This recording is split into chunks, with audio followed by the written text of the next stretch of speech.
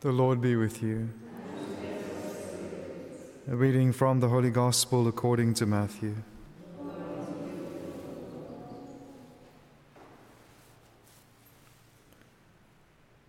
Jesus said to his disciples, "Truly I say to you, it will be hard for a rich man to enter the kingdom of heaven. Again I tell you, it is easier for a camel to go through the eye of a needle than for a rich man to enter the kingdom of God." When the disciples heard this, they were greatly astonished, saying, "Who then can be saved?" But Jesus looked at them and said to them, "With men this is impossible, but with God all things are possible."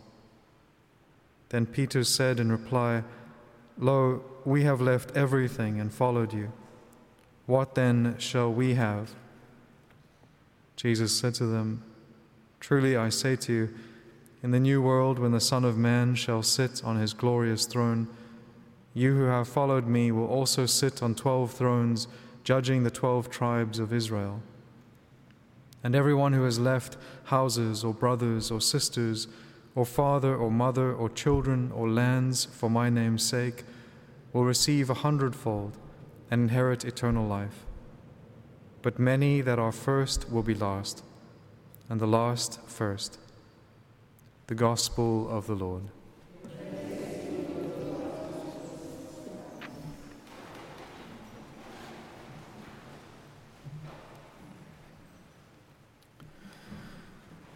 So today's Gospel follows on from what we had yesterday, or what we had with regards to the rich young man, the man who comes to the Lord and who desires to move towards perfection, but he does not want to pay the price, or in a certain sense, lose the price that must be paid in order to follow on to this road of perfection and to follow on with Christ.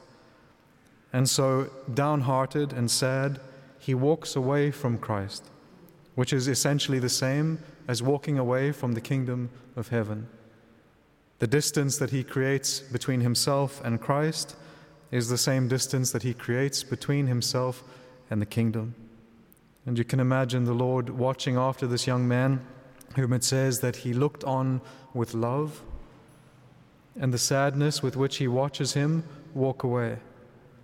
And the Lord doesn't chase after him and renegotiate with him, because he has accepted and understood that there is a great cost that comes with following Christ, a cost that he is not willing to pay. And so the Lord lets him go. The Lord then turns round to his disciples. "Truly I say to you, truly I say to you, the one who speaks truth, he speaks truly. His words are true." That is the one beautiful thing we can trust in the Lord, is that he will always speak the truth to us. He will always tell us as it is. He desires that we are saved and reach salvation with him, and he instructs us clearly in terms of how that is done.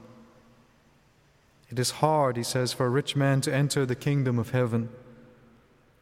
When the church fathers are commenting on the cleansing of the temple, where all of that activity that should not have happened was happening in the temple, one of the church fathers says that the devil uses many different things in order to corrupt holiness, but chief among them is avarice. Chief among them is excessive attachment to worldly good. Excessive attachment. Now this is not simply having riches in itself as being evil. It is the attachment to them. There can be rich people who are completely detached from the goods of this earth. There can be poor people who are overly attached to earthly riches. It is about the attachment in the heart. Where is the treasure of the heart? Is it heavenly or is it earthly? The desires of the human heart must be perfected because they are fickle. We desire temporal and sensible things, unfortunately, more than we desire the spiritual things of God. And our growth in perfection, our movement towards God, is slowly a retraining of our interior desires to desire what they should desire, the spiritual things that come to us from God, chief among them the gift of His Son, Christ must become that sole principal desire of the heart. That is manifest in our life when we love the Eucharist. The Blessed Sacrament is Christ. Our love for the Blessed Sacrament is exactly the same as our love for God. The Eucharist is God. And so the measure to which we love the Blessed Sacrament is the measure to which we love God. And so then we can look at Christ who comes to us. He does not instruct us to do anything that he himself has not done before. When he says, be stripped of all of these other attachments, everything else, and come and follow him, it is because he has stripped himself in a certain sense of all of his glory, all of those other things, and he comes to us completely just as himself. He comes to us and is present to us as himself. He stands before us here in the Blessed Sacrament and at the moments of Holy Communion just as himself. And that is the same way in which he wants us to come to him, stripped of the earthly attachments, detached completely from the things of this world in our heart, and come towards him and be in his presence just as ourselves, stripped of everything else.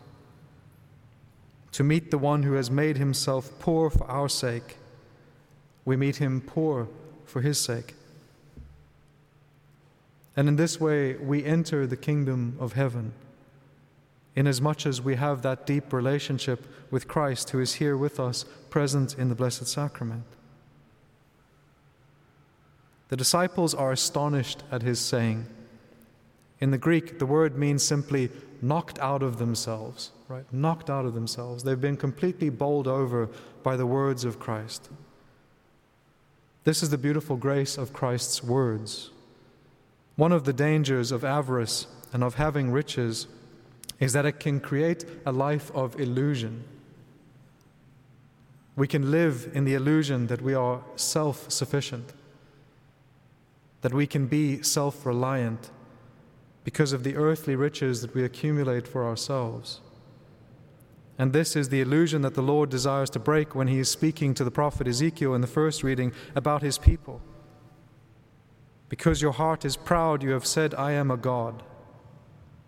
This people who have become completely reliant on their own riches. And so the Lord permits these attacks against them to break that illusion. You are not gods. You can be slain. You can suffer. We need to be reliant upon God. And so his words, as we can see with the disciples, they should have the same effect on us. Knock us out of ourselves. Knock us out of illusion. Knock us out of all of the ways in which we think that we can live without God. Apart from me, you can do nothing. But also, it breaks the illusion that anything in this life can be more valuable than the one who comes to us from heaven. Christ himself is calling us to reevaluate our values. What do we value? Do we value eternal life more than natural life? Do we desire and value heavenly goods more than earthly goods? Do we value Christ above all others? His words are what break the illusion for us. We stand before him listening to his words, being knocked out of ourselves. And we come to him stripped of illusion. We come to him stripped of other riches. We come to him who is the great treasure of heaven, in whom all of the other treasures of heaven exist. The greatest gift of the Father, the Lord in the Blessed Sacrament. Amen.